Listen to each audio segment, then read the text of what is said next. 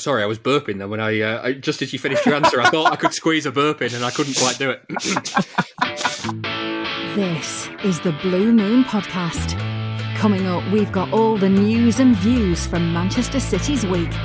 It's your club, and this is your show. So the dream is over. 5 years and 4 successive trophies later, there'll be a new name on the Carabao Cup at the end of the season. Honestly, is there any point in finishing the rest of the season now that the big one is unattainable? Still, if we have to settle for second-rate competitions, at least City are going well in the Premier League. After a 4-1 win at Brighton, it's Crystal Palace to come this weekend, so we'll look ahead to that. Not forgetting the Champions League tie with Bruges as well.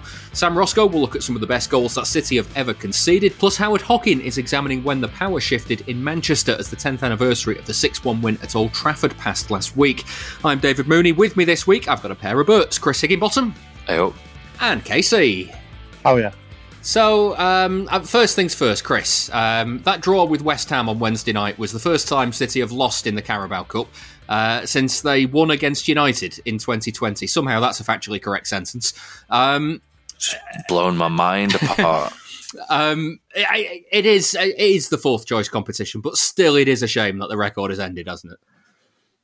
Absolutely is, yeah. I mean, everyone loves the sweet, sweet Carabao. We have to start calling it something else.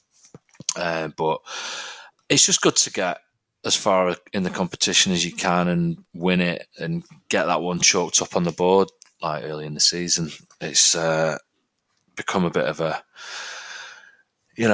treasured trophy for us, hasn't it? Because we've just absolutely dominated it. But obviously, they're going to go out next game and someone annoying will win it.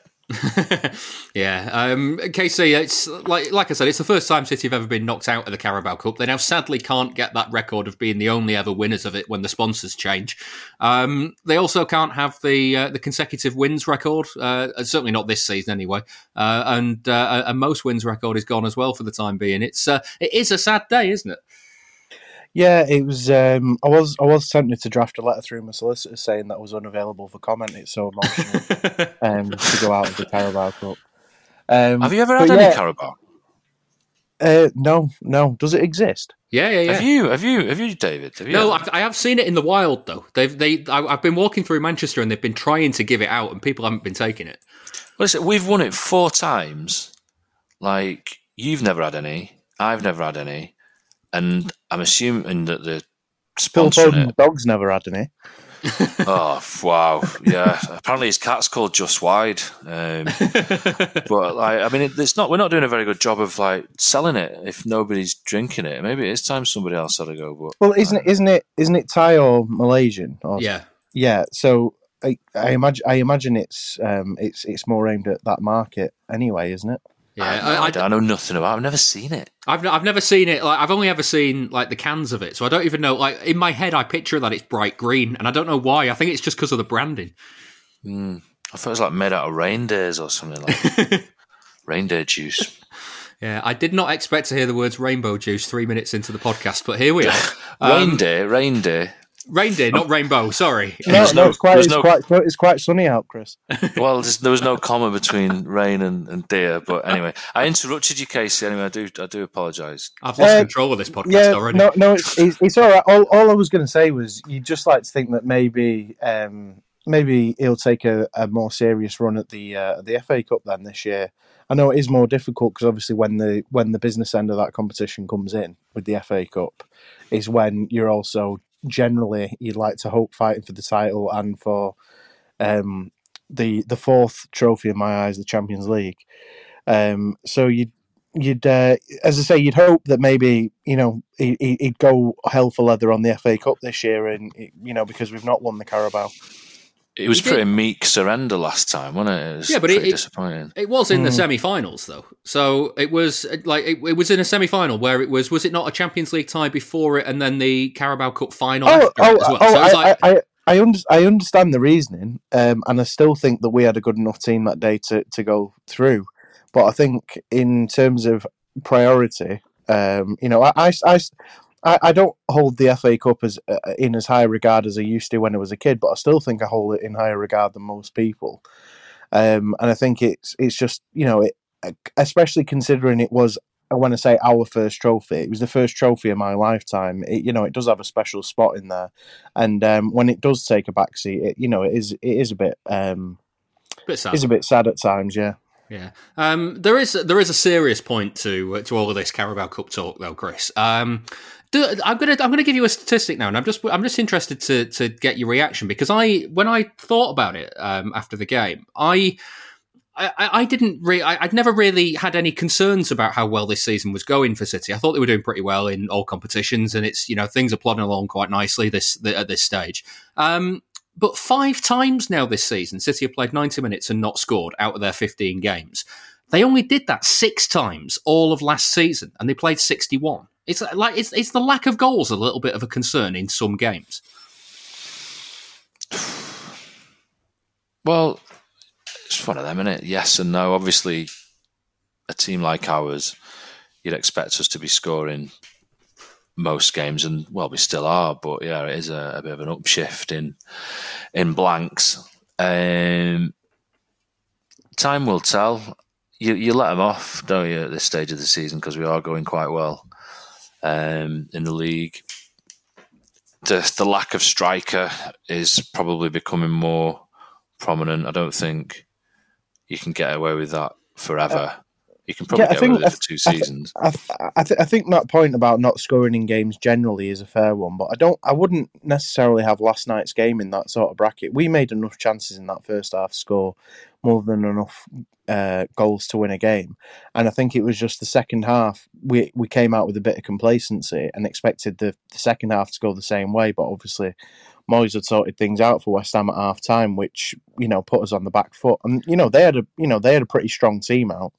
I think it was just a case of then the game sort of got away from us in the second half, not in terms of us being overrun or anything like that, but I just think, they had a couple of good chances to score. I just don't think the second half turned into a game that we wanted to have, and I wouldn't put it in the same bracket as, let's say, a Southampton, where it was just constant. I am interested though, because you think of Spurs on the opening day, they created enough chances in that game to score. Southampton, okay, they didn't create enough chances to score.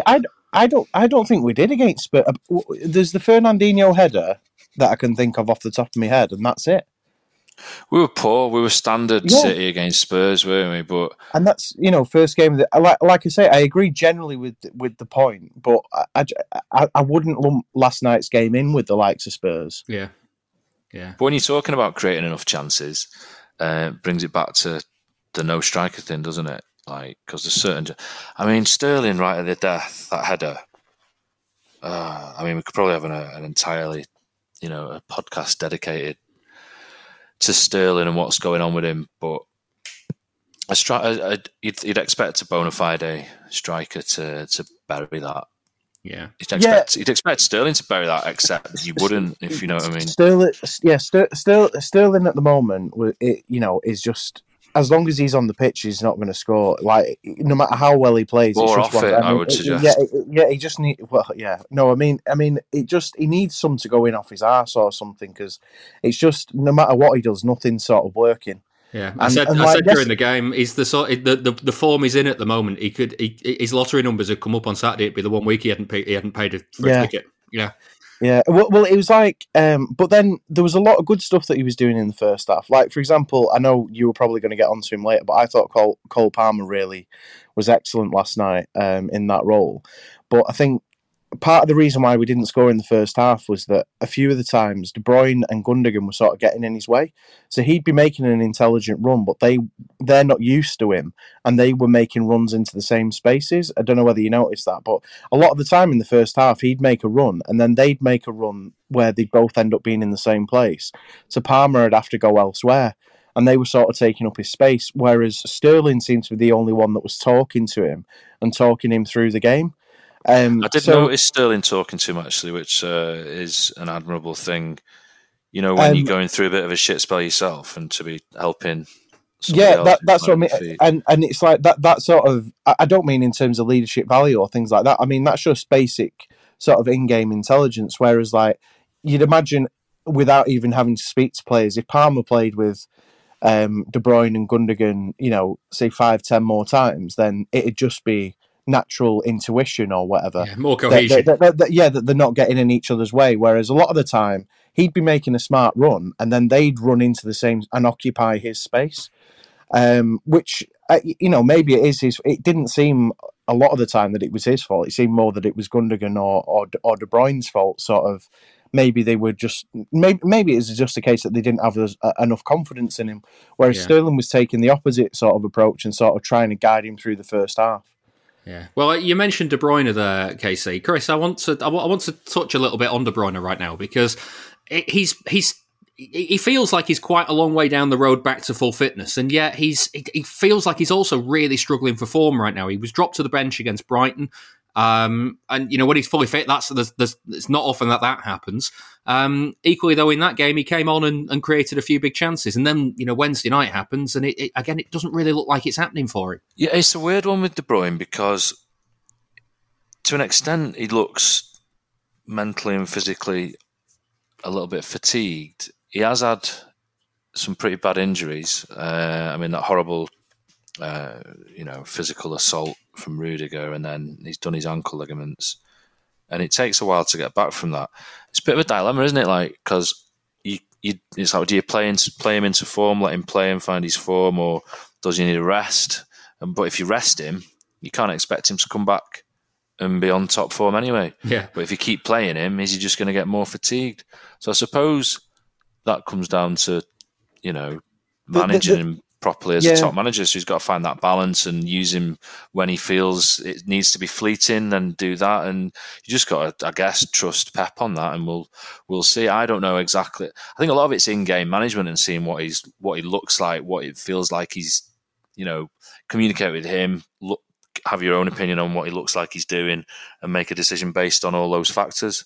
But it's hard to sort of say from here what should be done. Yeah, I think with the rest thing, that because obviously he's had his whole career, God knows what actual player he could have been without injuries, because it's just been peppered throughout his whole career.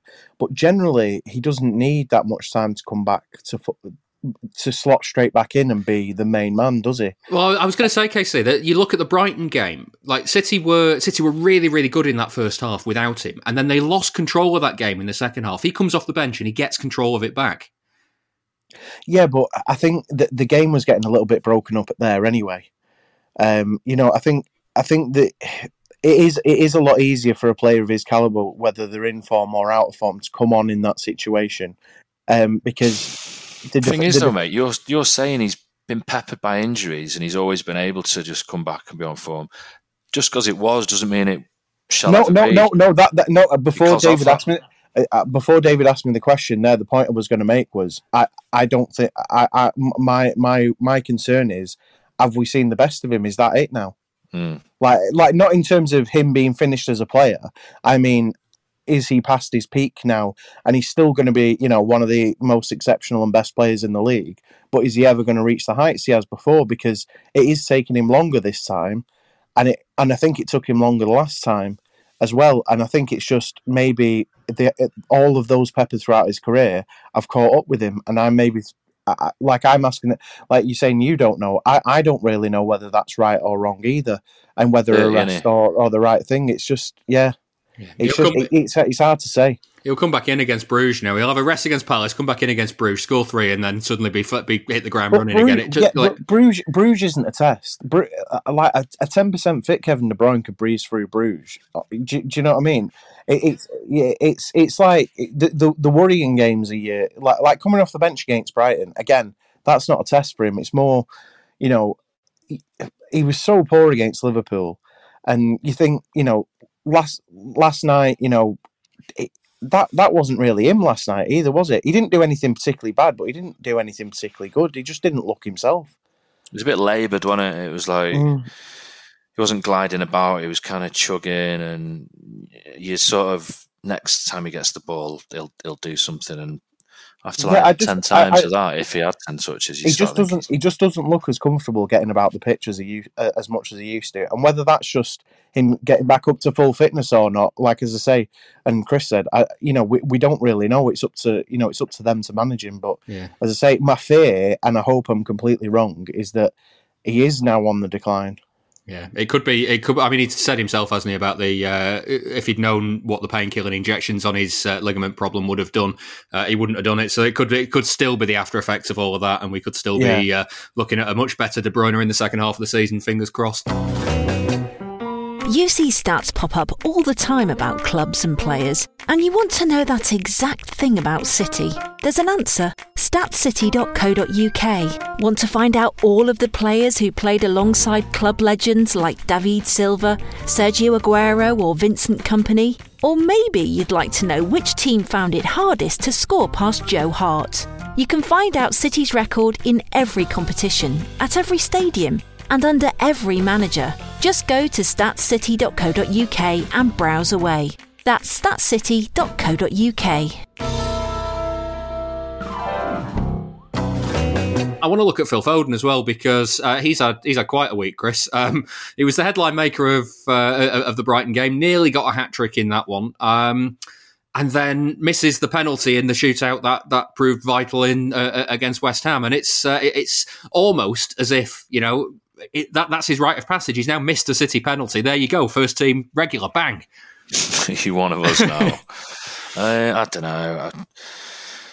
It was. There's an argument to say, why is he taking the first one? But he's probably absolutely no fear wanting to take it. Fair play. I mean, not everybody. He can't score every penalty. He scored one in the Community Shield win over Liverpool in that shootout, and it was that was what 3 years ago, and it was a cracking penalty for a kid at Wembley who'd just come on at the end of the game. So like you say, he's got no fear whatsoever.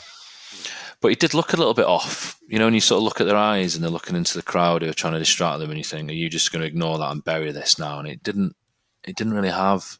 A lot of the time you get a feeling, don't you, about whether they're going to score or not. Yeah, There's a lot been said about it. Yeah, but I thought the camera angle last night was conducive to just reading into all sorts. It was such a strange decision for that camera angle, wasn't it? As they were walking towards it. It was just like nobody looked confident walking toward it was straight out of a horror movie. It was so weird.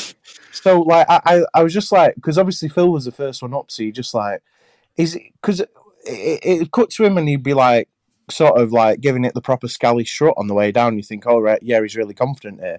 And half a second later, he looked a bit worried, and you just like, I didn't really know how to read it, but they were all like that, and you just think maybe. Let's say the traditional camera angle that you'd see, maybe you don't get to read that much into it, and you're just sort of guessing. I don't know. I'm not nervous. It's just the angle.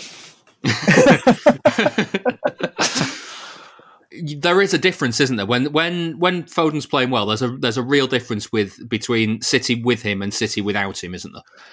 It provides a bit of urgency, a bit of immediacy, and impetus. He made a difference when he came on last night. I thought there's a lot of players that are, I don't know, not drone like, not being negative to that extent, but they're happy to be part of the process rather than seize the initiative and be the man to actually make something happen. I felt Palmer was doing that.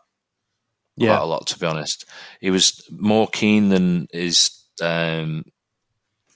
fellow players last night to want to just shift the ball and shoot, and a lot of them were just like, I don't want to do that. I want to keep the ball. Just keep the ball, trust the process. We're going to carry on doing this till we're dallying about on the edge of the 6-yard box, and then we'll just be able to pass it to someone to side foot in. And sometimes you can't just do that all the time. You've got to mix it up a bit. And I think one of the options he put in a notes about best position, whether it would be wide, stretching, or inside, or opening doors, is a good phrase that I picked up on there. That I think that's what he does well. He asks questions, doesn't he? He makes his own team change what they were about to do because he's suddenly in a more advanced position than anyone on our team was expecting. It's like, whoa, well, throughout that first half, I was thinking it would be nice to see Foden and Palmer together up top. I mean, they've obviously played together before, so it would be interesting to see. Yeah. Casey, I want to ask about Mahrez as well, because we've talked endlessly on the last few podcasts about Raheem Sterling, his form and his place in the team. What about Riyad Mahrez? Because it was a nice finish to put the icing on the cake against Brighton. 2 goals in Bruges the week before that we didn't really mention on last week's show. Is he quietly coming back into form, do you think? Yeah, I think he's just settling into the team nicely. And to be honest with you as well, obviously Jesus' form has kept him out of the team, and rightly so. But I think when we get towards the business end of the season, and especially in Europe, because Mahrez does save his best performances for Europe. Throughout the run last year, he was our finest player in the quarters, semis, in the lead up and all that. But yeah, I don't see anything particular. I think he's been eased into the team nicely, considering again, this season's a bit different with no proper pre-season and all that sort of stuff. I'm not even slightly worried about Mahrez this year.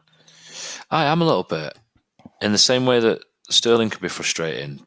He can sometimes. I feel sometimes he's too easily funneled into a cul-de-sac. Kind of mixing my metaphors there, but do you know what I mean? Sometimes he just gets into a bit of a rut, and it's like he's going to go down there again. He's taking it onto his left, and he's going into a crowd of players again, or he's gone the wrong way again, and it's like, I don't know. It's like almost something that once he gets into that rut, it's like he's going to do this all game. Do you want to drag him off, please? Yeah, but 3 goals in 2 games before the match at West Ham, so he's doing something right. I know, but like we were saying before about Bruges and Brighton, not really representing peak test material. I think they could apply that to that as well. Although, yeah, obviously I am being harsh. He's scored 3 goals in 2 games, so I think my point still stands. Bernardo Silva, though, Chris. How we've got 20 minutes into the show and not really mentioned him after that performance at Brighton as well. Not happy in Manchester, unfortunately, but you can't tell, can you, on the pitch? Is he definitely still not happy? I don't know. Well, you see, the story was that Manchester is basically getting him down because it's not the Algarve. And, I mean, I kind of have to agree with him. I agree. No, it isn't. No, come on now. Come on. But I don't know what his domestic situation was or is, whether that's changed. But a lot of it, I mean, his form wasn't very good, was it? And we've talked about it on this show before, probably about a year ago at least, when he wasn't looking anywhere near the player that we'd come to kind of adore for his, endless energy and tenacity and skills in tight situations. He just wasn't really firing on all cylinders, but now he is. That goes a long way towards being happy wherever you are, doesn't it? So hopefully he's turned the corner on the happiness and just carries on doing it, because he's just amazing, isn't he? I mean, wasn't he jumping into a lake? Well, I was just going to say this, Casey. He saved a dog this week. He saved it. Yeah, I saw. Yeah. So so he's clearly happy. The water is clearly fine. So I don't. What do people go to the Algarve for? They go for the water. Obviously, he's happy with that. They go for golf courses. There's enough golf courses in Greater Manchester. I'm sure he must be fine. Did you see the story? Why can't his dog swim? I don't know, but the other thing is... Was it his dog? Yeah, it's his dog. Right. See, I only seen the clip. I just thought it was some random's dog. No, it was his dog. The top of the water was covered in that green algae. Sort of algae, yeah. And the dog went, oh, that's grass, and just jumped on it and went straight under it. And so Bernardo was like, oh, well, I better get the dog out. Just went straight in. It's a bit weird that his dog can't swim. Everything can swim. Hedgehogs are surprisingly good swimmers. I didn't know that. You learn something new every week, don't you? Well, you do with old Christopher Attenborough here that we've got. Before we move on from Bernardo, Casey, what's his best role in the team? Do you think is it simply when he's allowed to just drift across the front? He always seems to drift out to one of the flanks and suddenly he's causing all sorts of damage. To me, it's in the middle. It's the best place to drift out to the flanks from, though, isn't it? There. Yeah. I mean, but if you're talking about because obviously he was excellent on the right wing for a season and a half, wasn't he? And he could still easily do that job, no problem. But obviously we're overstacked in that position. But I just think, sort of box to box for me. I know we don't tend to have box to box anyway because we play with 2-8s or whatever you call it, this new terminology or whatever. But it's just I just think the fact that when he can just get up and down the pitch, because obviously he always covers more ground than everyone else, and sort of just get in and around and just basically be a busy fucker. Do you know what I mean? Yeah. Now, it's Halloween this weekend, and here's a trademark Blue Moon podcast tenuous link for you. It's also Crystal Palace at home, and one goal that gave City fans nightmares at the Etihad came back in this fixture in 2018. Sam Roscoe takes us on a trip back to some of the world-class goals that City have had the misfortune of conceding.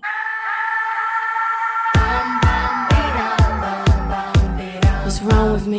2 minutes after Crystal Palace's equaliser in 2018, the Etihad was left stunned by an effort from Andros Townsend. He has 3 goals in his career that are just outstanding. That one for Tottenham and one for England that everyone was like, wow. And then that was just, I mean, it was phenomenal. It was just, I mean, it blew me away. That's Palace fan and stand-up comedian Andre Vincent speaking on one of this season's Patreon bonus shows.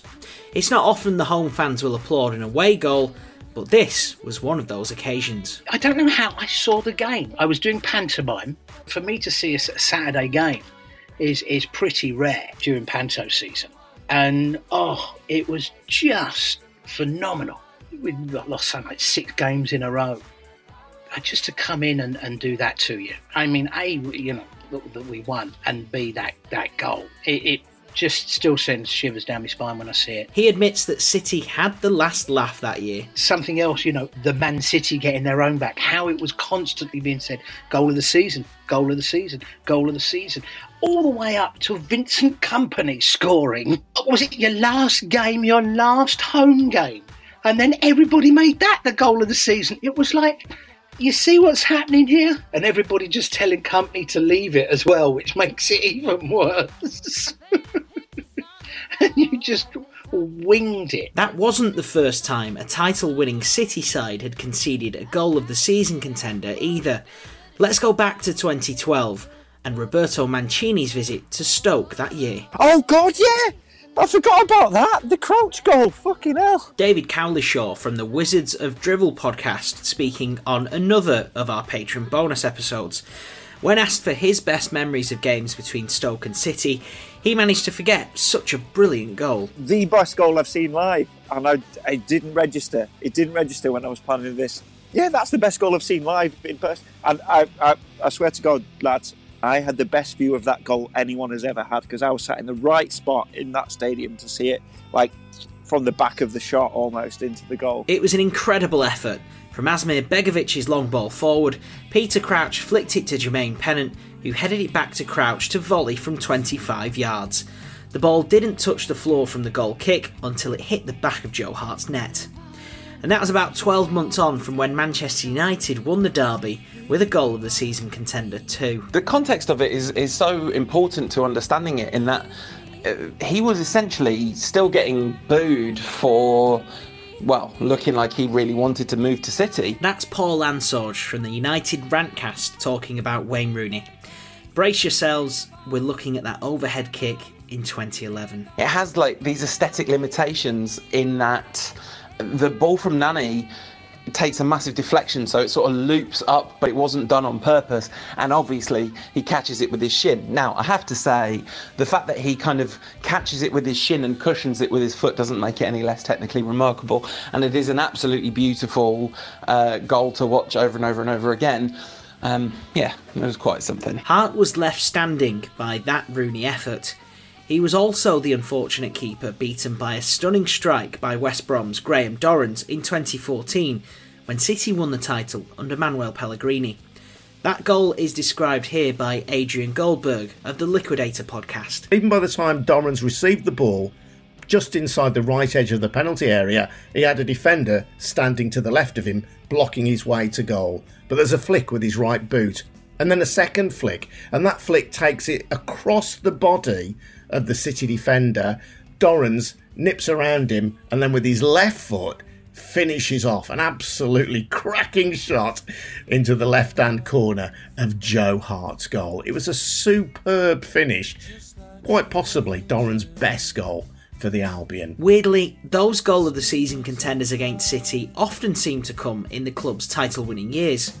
Here's Sam Davis from the Bournemouth podcast, Back of the Net. He's talking about a goal from 2017. As Bournemouth fans, whilst we probably knew the writing was on the wall in that fixture, what we're looking for is one moment that we're always going to remember, and that happened with that Charlie Daniels strike. Bournemouth took the lead with an absolute belter. It was almost on the half volley, so he didn't have to generate that much power, and he hit it with his instep of his left foot right on the sweet spot, and he caught it so well, and I think it travelled at such pace, it happened so quickly, but keeper had no chance. It came off the crossbar and then it went onto the post and then nestled into the back of the net, and the decibel level at Dean Court, wow. I mean, I don't think I've ever heard anything like it. And even the Bournemouth players on the pitch were holding their heads in their hands in bewilderment at what just happened. Let's not pretend that conceding great goals is a new thing for City either. Here's Tom from the Borough Breakdown podcast. Despite it being a fantastic free kick, that's probably not even one of the first things people remember about that game. I'm going to guess from the City side it likely would have been Stuart Pearce's seemingly baffling decision at the time to give David James a pre-printed outfield shirt and send him up front, which I appreciate very nearly worked. We're going back to the final day of the season in 2005, when City drew 1-1 with Middlesbrough, when David James played outfield, and when Jimmy Floyd Hasselbank scored a sensational free kick. Leading up to the free kick, I remember, it was that far out, nobody was really expecting a goal. The idea's been floated on the radio where Jimmy should float it in here and just let someone get their head on it, but he's lining up like he's going to shoot. And I remember me and my dad were a bit tense at the time, but we knew that Jimmy could hit a free kick. When the goal went in, Ali Brownlee went berserk in his commentary, and that was immediately followed by me and my dad jumping around the front room in celebration. But we'll give the final word on extraordinary goals that City have conceded to John Macken. Before he joined City in 2002, he scored a ridiculous effort for Preston North End against Kevin Keegan's team. He booted it over Nicky Weaver on the volley from just outside the centre circle. I remember looking at just a little bit before, thinking, you know, if he bounces it, if he comes over, I'm having a shot because he's off his line, and obviously it landed perfectly, and I just hit it. Preston won that game 2-1 at Deepdale, and Macken joined City 4 months later. And that's just a few of the stunning strikes that City have conceded in more recent years. But with the defensive record set by Guardiola's team this term, maybe it's now the case that it should take something special to hit the back of Ederson's net. That being said, let's hope that there are no more goals of the season contenders going past him anytime soon.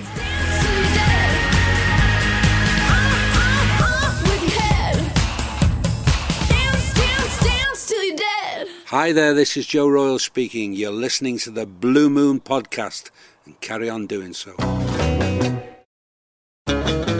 Please support the show by becoming a backer. Patreon.com/Blue Moon Podcast. Sam Roscoe looking at some of the best goals that City have let in. Any spring to mind from you two that we didn't mention, or any that we did mention that you want to kind of ease the pain of? The obvious screamer is the Townsend one. But that wasn't it? Yeah, but I am glad that the because I always think it's a great goal. The Dobby one. I'm glad that someone mentioned, when you ask for great goals that have been scored against us. Yeah. On Twitter. I don't know about you two. What do you think? Well, I mean, the Townsend one I applauded because I think that's fair enough. I had a little look at this actually. There was one by Kevin Sheedy in 1990, or it might have been early 1991 for Everton. It was pretty amazing, like an overhead kick, like on an angle from about 20 yards out. And another one from Thierry Henry at Arsenal against David James in 2004. Bent in the top corner, did it? It seemed to like gather pace and change direction like twice. As it's a wobbler. Yeah, but like as it's wobbling in the air, it's visibly picking up speed. It's like, how is he controlling it after he's kicked it? Like, is he playing mind ball or what? Like, it's just absolutely insane. Yeah. The one I always think of is that one that right at the end, the John Macken one for Preston, because there's no he's clearly just having a pop there for no reason, and it's flown in, and there's a foul in the build up, so it shouldn't have stood. It wasn't exactly. There's no finesse to that, was it? He just thumped it. It's come down with snow. Yeah, well, it's Yeah, well, it's like that. That is an absolute, one where he just thumped it. But the one where it's like, the Hasselbank one that's on there as well. Where he's just absolutely pelted it. Like every time every time I watch that one, it just makes me think of where Steve Coogan's doing Partridge's as well. Shit, like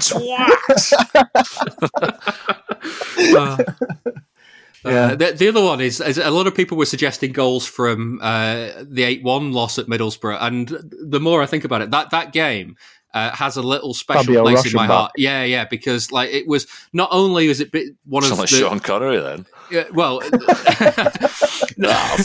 Mr. Rauschenbach.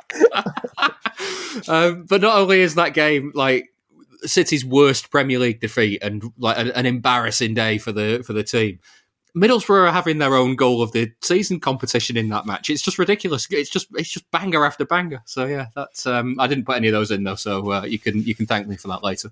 Yeah, I think, but even Alano's goal for us in that game, yeah, it was just a game full of screamers. But yeah, the Rauschenbach one particularly stood out. That was a belter in that game. Yeah. Stuart Downing on the volley for when it drops from like it's gone up in the air 30 yards, so it just drops down and he pelts it into the top corner. I can't. Yeah, never done that before or since. Right, let's talk Crystal Palace. Chris, weirdly, Palace have the fewest defeats outside of the top 5 in the Premier League so far. But they've only got one win. They've drawn 6 other games. So what do you make of them this season? They seem kind of in a state of a little bit of flux. Well, yeah, they look a lot stronger this season under Vieira. It's the big daddy Paddy effect. I like to see him do well. I've been watching him a bit. I watched him against Arsenal. Where Arsenal nicked it right in the last second. Yeah, and I was genuinely wounded for them because they really deserved the win. They looked pretty impressive, to be honest. They were knocking the ball about at the back. Like it was really impressive to watch because it was like, this is Crystal Palace, and you're not used to seeing them play that well. And they're no mugs, but they looked like he's really put a stamp on them. And I really like Conor Gallagher as well. Is he on loan from Chelsea? Yeah, looks class. And also like Benteke's scoring. Like, what's going on there? I was literally messaging someone at the time saying, hasn't Benteke had the yips for about 12 years? And he literally scored about 2 seconds later with a really tidy finish. So yeah, hopefully he's got that out of his system. I was going to say, keep your Benteke opinions to yourself this weekend. I think he's had to with that lad that they signed from Celtic. He came on for his debut and scored 2 within about 3 minutes, didn't he? Yeah. Yeah, that does make you buck up a bit, I guess. Yeah. Well, the other thing is, Casey, last time you were on the show, again, we were doing that thing where we talk about strikers because that's all we seem to talk about with City at the moment. You said something that kind of stuck in my head, that the games against Liverpool and Chelsea are not the ones where City miss a striker. It's the games against Southampton. Could Palace be one of those games? Yeah, they could be, unfortunately. But I'm more confident against Palace because I think sometimes it's just a case of because we're coming off that result midweek. I think Pep will just sort of have them drilled into the ground. I think if we'd have sort of won on penalties last night, then I'd be more worried, if that makes sense. He looked fuming, didn't he, when he was coming off? Yeah. I think there has to be a backlash this weekend. Yeah. The other thing is, Chris, City are getting into this sort of 2 games a week now for months on end territory. We talked earlier in the show about De Bruyne's form. We've talked endlessly about Sterling's form. How well placed do you think the squad is to cope with the fixture list that's coming up? Well placed. That's how well placed I think we are. I think we're well placed to cope with it. You can't argue that we've not got a squad that is built to cope with rotation. There's players that are kind of dipping in form now and again that are being rotated. It's definitely, he runs a meritocracy, doesn't he? So my big concern, weirdly, would be is if Kyle Walker got injured. Because he just never seems to get injured, and he's always like, and he's cracking on a bit. And there is partly that, but I mean, because his fitness levels are so up there, he seems to be able to go and go and go and go again.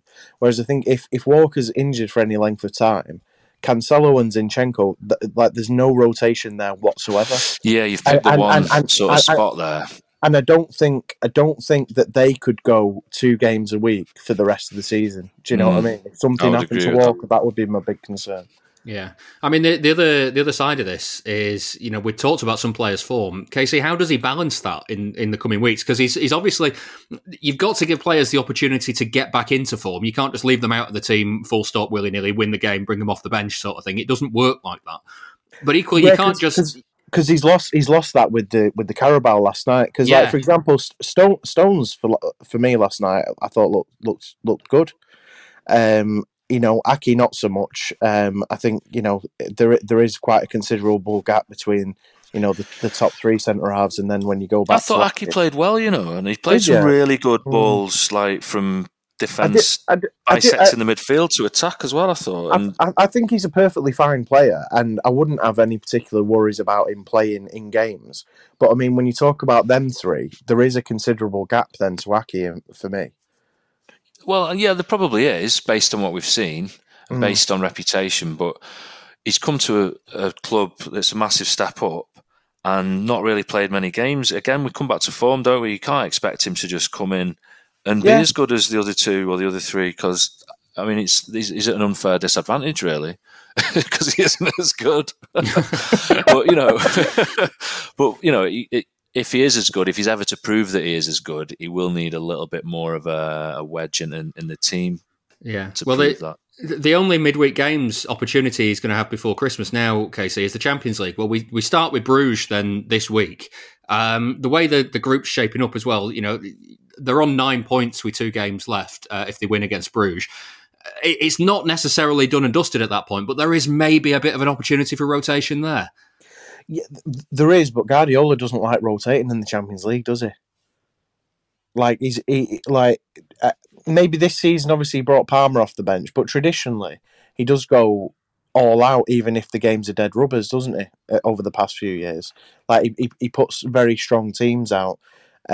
Whether that's because, you know, obviously the spectre of the Champions League looms large over him or what, I don't know. But it's the number one priority, isn't it? This is where his least margin for error is, so he kind of feels obligated to.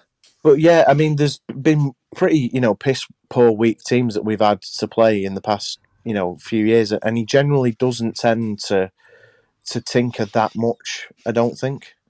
Yeah, the only time I can really think is when he played Foden at left back in Donetsk. Ukraine. Was it in Donetsk? And then there was, I mean, even that year where I think they were already through with it against Atalanta, and he played Edison. He got injured ahead of going to Anfield as well. The other side of this, Chris, oh God, Chris Higginbottom. Sorry, I thought it was quite good. I might just direct this next question to KC now, you know. No, Chris, in all seriousness, is it as important to win the group as it used to be? Because you look at the way the seeding system now works, you're going to get a fairly tricky tie at some point anyway, and even if it's not the next round, the round after that, it's open season for the draw anyway. And you look at how these groups are shaping up. One of City or PSG is going to finish second in this group, probably. Yeah. And then, you know, you've got other groups where you've got, you know, 2 really tough teams. So there's going to be some tough teams, wherever you finish. So is it as important to win the group anymore? Probably not. I think it evens out a bit more at the moment. And allied to that is the fact that we are probably the best team or thereabouts. Yeah. So, you know, it doesn't matter if we win the group. As long as we get through, we should be beating who we're against, because we should be winning the competition. Yeah, like just to echo what Chris, like it mattered more when we were sort of trying to, you know, on the way up and we weren't as confident and things like that. You know, you want, you know, you I think we got Schalke one time in the round of 16. You know, you want those games, or your Kievs in the quarterfinals, all that sort of stuff. You want those, but now and obviously you'd still prefer it now, but realistically now we should be looking at beating every single team in that competition. Everyone we're going to face is going to be more scared of us. Exactly, yeah. Like spiders in the bath. Yeah, right. Well, each of us is getting a £10 correct score single on the podcast for each of City's games. It's from William Hill, and the winnings from the charity bet are going to the Manchester City Fans Food Bank Support. They're raising money for the Trussell Trust to help all of Greater Manchester's food banks. So far, we've raised £370, and we've got 2 more chances this week. Starting off with Palace at home, I've gone for a 2-0 City win. That's 11-2 and £55 if I'm right. Chris, what are you having? City 3, Palace 1. That's 10-1 and £100. Now, last time you were on, KC, we talked you out of your traditional 6-1 bets for Anfield, and you won. So what are you going to do? I'm going to go back for 6-1. 6-1, thought you might. Obviously, yeah. Well, it's 10-year anniversary of beating them shites. I can't waver from that now. Well, if it happens, 45-1 and £450 you'll add to the pot, and it'll by far and away make you the biggest winner of the season. Let's go to Bruges. Chris, what are you having for Bruges? Manchester City 3, Bruges 0. That's 11-2 and £55. I've got 4-1. That's 16-1 and £160. KC, I need not ask because I know the answer, but what is it? Yeah, 6-1 again, yeah. 6-1, 45-1 again, so £450. Such a child. If City could just rack up 2 back-to-back 6-1 wins this week, we'll stick £900 in the pot, courtesy of KC. So stick an accumulator on it and make it back. Oh God, no, I'm not getting into that. You've got to be 18 or over to gamble. Prices can change, and for more on responsible gambling, take a look at begambleaware.org. Now, last weekend, as KC said, it was the 10th anniversary of City's 6-1 win at Old Trafford. There was a lot of talk about that game being the turning point in the power shift between City and United in Manchester. Is that actually the case, though? Let's ask Howard Hockin. All the ducks are swimming in the water. Alder, alder, alder, alder, alder, alder.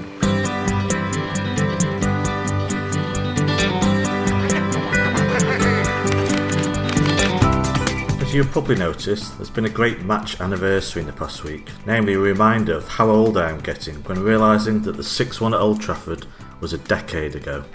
10 whole years ago. Been quite the ride, hasn't it? Perhaps not for United, who mark the anniversary by getting their arses handed to them on a plate again, a fitting tribute I think we can all agree. Whoever plays them in a decade's time is in for a treat and some top goal difference padding. And much of the discussion around the match was how this match was the turning point in defining the dominant team in Manchester, the day Ferguson was undoubtedly knocked off his perch, and in his lifetime. As a regular football contrarian, I feel the need to doubt whether this was really the case, not that I would ever dismiss the argument entirely. The thing is, United lost to Spurs 1-6 at home last season. It didn't change anything. Can a single match ever do that? It can cause a shift, it may get a manager already in trouble the sack, but its effect can never be definitive for me. Though if City have failed to beat QPR all those years ago, I think the scars could have lasted a very long time indeed, for fans and players. United won 8 out of their following 9 games after the Old Trafford drubbing of 2011, and many will naturally argue they should have won the league too. Don't get me wrong, this game was important, a statement of intent and a match for the ages. It allowed City fans true confidence that they played United as equals, if not superiors now. It's one of the main matches I wasn't at that I really wish I was. The old inferiority complex had gone. But I think this result had an influence on another match that was for me more definitive, but perhaps would not have played out as it did without this Old Trafford game. So what I'm saying, in a way, is that they come as a pair. And that is a 1-0 victory near season end. The company header, you know the script. A nervy 1-0 win can surely not be more definitive than a 6-1 away win, I hear a couple of you cry, maybe. But for me it was, not because of anything City did, but because of what United and more pertinently Alex Ferguson did. Because, have no doubt, Ferguson was truly scared of City that night, and the 6-1 drubbing surely played a part in his thinking. But the way he effectively waved a white flag that night with a defensive, cautious side that could barely lay a finger on City made it for me a definitive night, and not just because of the result. United were doing what City used to, go for damage limitation and hope that the occasion may see them beat the odds and succeed. Even when United needed to score late on, they had nothing, as infuriating for Reds as Pellegrini's semi-final second leg approach against Real Madrid was for us Blues, no doubt. But there is another match that may fit the criteria, and you probably have worked out what it is. Many will point to that wonderful FA Cup semi-final victory the season before that helped City secure their first trophy in over a generation. A day when City could clearly put out a team that was the equal of United's at least and match them on the pitch. It's a fair argument, but I do not think it, in itself, changed the balance of power in Manchester. Fact is, there wasn't a clear superiority in those few years. City had caught United up, but I cannot say with confidence that we'd passed them for good. That is not how it felt at the time. There was momentum though, and thankfully it would continue. But there's a certain need for a narrative though in football, always, on any topic. Everything has to be black or white too. I would not with confidence pinpoint specific moments or matches when the tide turned, when there was a shift in the axis in Manchester. Because the reality is that is not how things work in the real world. Was there really a everything changed day that saw the dominant team in Manchester change and be definitive? After all, Ferguson would go on to win one more league title after that day versus QPR. He would soon be gone, but so would the manager who in theory changed it all for City. It's easier nowadays to give a definitive answer, of course. Tommy Docherty in the mid-1970s once quipped about Oxo producing a light blue cube, the laughing stock, and City had greater depths to plumb than any they plumbed in the 70s. Now the team in red are the laughing stock as the rest of the world chortles with incredulity at them keeping a manager that would not get a job at Oldham Athletic. But that is now. It took time and a lot of incompetence from United's owners to get where we are right now. And with City no longer the Carabao Kings after a 5-year reign, perhaps the tide has turned once more. Anyway, as for 2010 to 12 and beyond, for me it was a creeping process that got us to where we are today. And if forced to give an answer as to when it all changed, I'm afraid my answer is rather unexciting, one you will probably hate. Because I would argue, or at least try to, that Alex Ferguson's retirement was the moment that confirmed the changing of the guard as much as any individual match or league table. I do not put this forward as a definitive argument, as I think that United would have still been on the wane to a lesser extent, even with Ferguson in charge, and I think he knew that full well himself and knew it was time to go. Football changes and his time was done. He won't succeed in the modern game, I reckon. By going though, he accelerated the decline and widened the gap between City and United, and 8 years later they still aspire to finish above City in the league, just once, while claiming online that yes, they may have lost 5-0 at home to Liverpool, but at least some of the fans stayed and they were louder than the away support too. So there. Yes, the day he left, of sorts, the deal was sealed. City were top dogs. It wasn't just Ferguson retiring that settled that deal, but allowing his presence to linger like a post-Holtz fart in a tiny lift. It's their nostalgia trip and their total belief that greatness is their right that sees the tide unlikely to turn again in the near future. How long would they live in the past? Hopefully forever. I look forward to a hologram of Alex Ferguson and the randy 78-year-old Ryan Giggs choosing Kai Rooney as a successor to Nicky Butt. The randiness had no influence in the decision, I should add. I'm just trying to add colour to the situation. So after all that, I come to no real conclusion. Sorry about that. Except to argue that there was no day everything changed, just a gradual process that was a joy to behold, with special days along the way that made that joy even greater. City will continue to beat United, and sometimes United will continue to beat City, annoyingly. Those individual days don't really define what is going on in their rivalry, nor does it tell us if Manchester is blue or red. The war's been won for now, if not all of the battles. Anyway, I hear Oxo have released a red Oxo cube. It's called Beef. No, hang on, that joke needs a bit more work. Ah well, you can sort out the punchline yourself.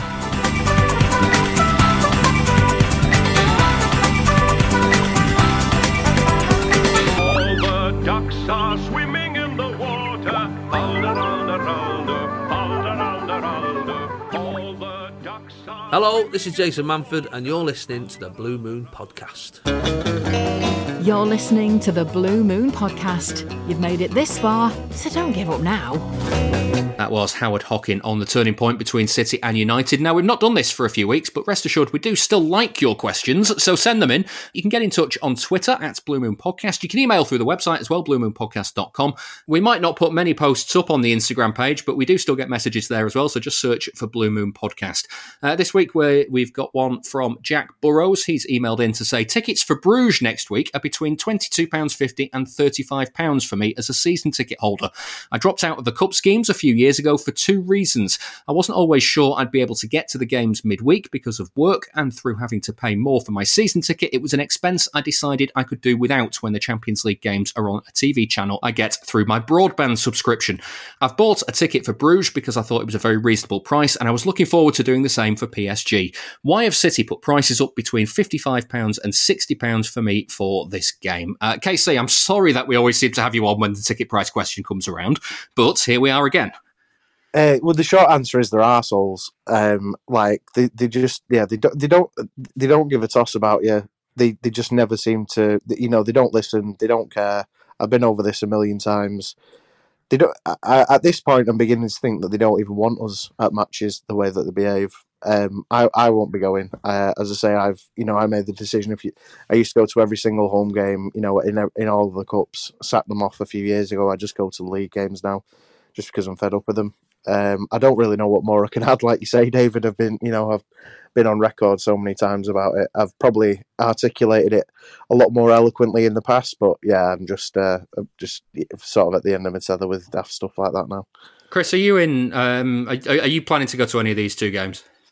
Might go to the Bruges one. I can't justify 55, 60 quid for PSG. Even if I wasn't on like shared parental leave looking after my little boy, shout out to Joseph, he won't understand. Swifty. Even if that wasn't the case, I don't think it's too much money.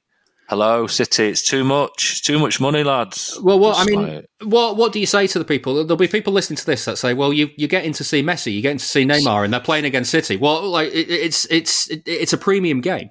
It's not a cinema ticket. It just doesn't make any that argument. Cinema's too much as well. Yeah, the cinema is too much. But I mean, I don't go to the game to watch the opposition. I go to the game to watch City. Yeah, I go to the game to watch City and chat to my mates. I know it does. I know it does matter more when you're playing big teams and things like that. But I'm sure other people on the podcast have said, the Champions League group stage doesn't really hold that much jeopardy anymore, and regardless of whether you're playing PSG or not, if the game doesn't have jeopardy, you may as well be paying to go and watch the Harlem Globetrotters. It doesn't really. Jeopardy is what creates big games. It's like everyone draws on the fact that Hamburg, not just because it was cheap tickets, but like that's one of the best atmospheres ever. That is partly because it was cheap tickets and everyone was there. Are Hamburg one of the biggest teams? No, they're not. The reason why that was such a big game is because there was massive jeopardy on the line and everyone wanted to win. It's jeopardy that creates football matches, not bloody names in lights and superstar players. The only people that tend to give a toss about that are people that are not that they don't care about football, but most people only care about superstar names and players when they're picking the teams on Football Manager or FIFA or whatever, because that's where it matters. It doesn't matter in real life. So we put this question to City as well, and their position is basically that it's a Category A Champions League fixture. It means it's one of the premium fixtures, and they've priced similar games like in the same sort of way in the past. They also pointed out that tickets are still priced cheaper for Category A Premier League matches as well. The difference with that, though, is that season ticket holders don't pay those prices for Category A Premier League matches. They pay their season ticket price. So if that line of thinking was correct, why not charge the season ticket holders the equivalent of their season ticket price for those games, if that's their argument? And also, saying it's a bit less for the Premier League, it's still too expensive for the Prem. It's like, was it like 37 quid, 40 quid for Burnley? One of my mates was trying to sell his ticket. He couldn't get rid of it in the end, and I took it off him because I've deferred my season ticket this year. And that's still too much. So just by saying, when we charge too much for the Prem, it's less than the ridiculous amount we're charging now. To justify charging, exorbitantly extortionate prices for one game by saying, the prices we charge for some other games are only, a couple of notches down ridiculous. It's like, they're all still ridiculous. Again, though, I guess City would look at other teams around and say, well, it's priced better than a lot of other clubs. Who cares? You aim to be better. You don't. It's this constant comparison with other teams that City are trying to do. Does me head in. Yeah. Right. Well, I'm sure this debate is not going to go away, and I'm sure we'll have it next time you're on the podcast, KC. So look forward to that one. But that's it for this week's Blue Moon podcast. Yeah, maybe I should just stay off the podcast. If I stay off the podcast, maybe they'll start charging reasonably. They're just doing it to line me up. No, all that'll happen is we'll just stop talking about ticket prices. That's all that'll happen. Thank you very much to everyone who's listened. Don't forget, you can also get extra shows on our Patreon page. We've heard some clips from the upcoming shows earlier on in the feature with Sam. They're all from episodes called City Heaven, City Hell. That's where me, a City fan and an opposition guest, chat through 4 games between City and that opponent, 2 good and 2 not so good, and we have a good laugh about it all as well. The bonus shows are out every Monday, and the most recent was a Heaven and Hell with Dan Burke, who was looking at games between City and Norwich. They're available for just £2 per month, along with all of our other bonus show formats this year, and our ad-free versions of the Friday podcast as well. Just go and look at patreon.com/Blue Moon Podcast. If you've enjoyed this week's show, please go and give it a rating and a review in Apple Podcasts and wherever else you can. Special thanks to my guests Chris Higginbottom. Thank you very much. And KC. Thank you very much. I'll be back next week, so I'll see you then.